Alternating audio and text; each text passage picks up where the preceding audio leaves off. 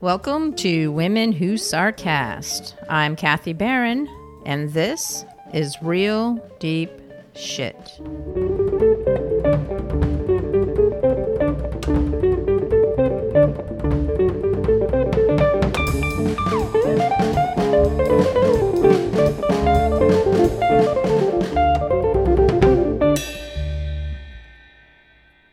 Social media is made up of many things, like memes, jokes, useful information, and some pretty weird stuff. And as long as there has been the internet, there have also been people arguing with each other. Or as I like to say, passionately expressing yourself and your opinion. But it seems that over the years, probably since the 2016 election, social media has become a toxic cesspool of not just people arguing or sharing their opinions, but being downright violent and disrespectful. We see celebrities fighting on social media or politicians arguing with each other, and everyone is getting on the bandwagon to bring their disagreements on social media for everyone to read.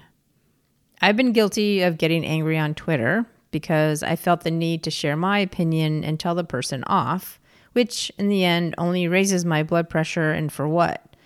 I don't even know the person and they don't know me. According to a 2018 Pew Research survey, 71% of social media users have faced content that made them angry. This Pew Research survey also found that 59% of U.S. teens have experienced some kind of online harassment. While we may sometimes take part in arguments just for the fun of it, it may also result in hurting someone. So why is that person violently disagreeing with you? Or if that person is you, do you know why you're arguing with the person? Are they a bad person? Do they just like to start arguments for the sake of arguing? Or are they misunderstanding the content? Here are a few reasons you might be fighting on social media. Interpretation errors. A tweet or post can be read in as many different ways as there are people on this planet. Two people reading the same word can have two completely different reactions. You think a word you use is clear, but it really isn't. In your brain, each word you read is mapped to a specific set of experiences, emotions, and ideas. And with social media, we don't stop to ask what the person actually meant by their words.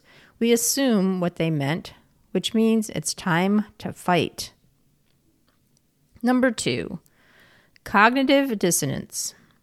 Because you connect a word to an experience, ideas, and emotions in your brain, if someone says the word apple, you see a particular color, shape, and even imagine the smell and taste of one.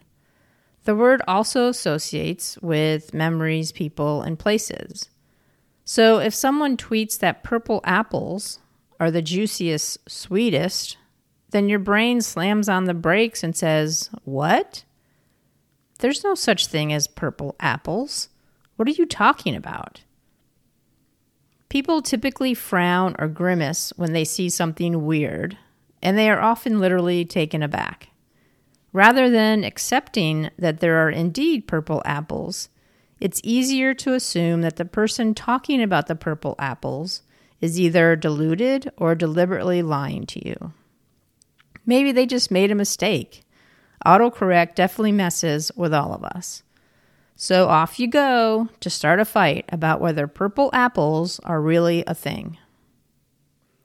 Perhaps the reason you've found yourself fighting so hard with this person on social media is that they're actually telling you something which is just a little uncomfortable and your brain is battling to avoid cognitive dissonance.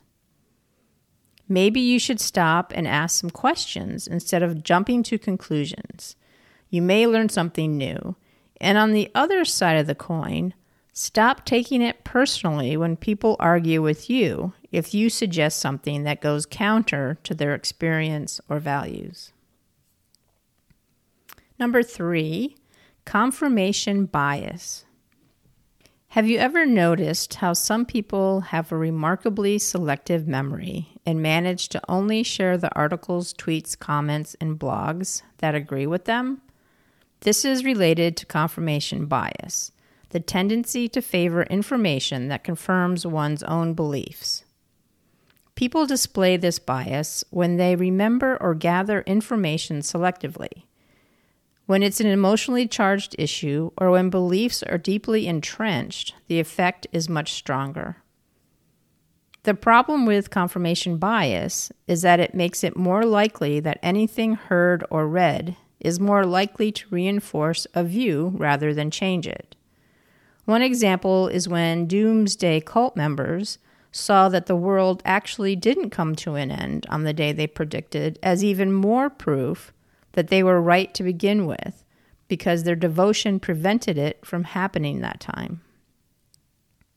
In social media arguments, you'll see people rationalize away opposing opinion as narrow-minded lies or conspiracy theory. You'll also find yourself drawn to tweets, posts, photos, and arguments that reinforce your feelings. Because who doesn't like a little validation and camaraderie? So remember that both you and the irritating person you're arguing with are filtering out opposing arguments without even being aware of it. It's not personal, it's psychology. Number 4, attribution error. Arguments on social media seem to get escalated and very personal easily than in real life. And in the heat of the moment, it's easy to come to the conclusion that your opponent is just a horrible person. This is partly an issue of the fundamental attribution error. This is our tendency to want to explain an annoying action as a personality flaw instead of an unfortunate result of the situation the person was in. An example would be that if the car in front of you stops abruptly, you're likely to get angry at the driver and assume they're a careless driver, rather than to consider if they were trying to avoid a dangerous situation. If you make a mistake or annoy someone, you're more likely to explain this away as simply due to the situation or environment rather than a flaw in your own personality. In fact, we tend to be too quick to take credit for our successes and too slow to take the blame if things have gone wrong. And finally, it's our tendency to support the people in our own group.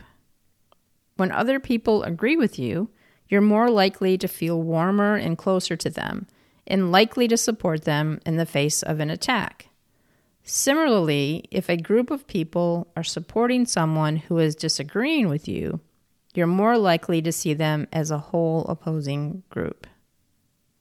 Typically, people on social media will gradually separate into groups, sharing messages and articles that reinforce their identity, while reminding themselves why they disagree with the other group. Stop getting cross if other people start cheerleading the person you're arguing with, and discourage people from chiming in with, "Yeah, you're right, that guy is a jerk," type messages. The only way to get the best out of an argument is to avoid it in the first place. Sarcasmiste. Thank you for listening to Women Who Sarcast, an independent podcast. Email us at womenwhosarcast@yahoo.com and follow us on Instagram and Twitter at Women Who Sarcast. Get your copy of Women Who Podcast magazine today. Visit womenwhopodcastmag.com to subscribe. Show music provided by Mike Imbasciani.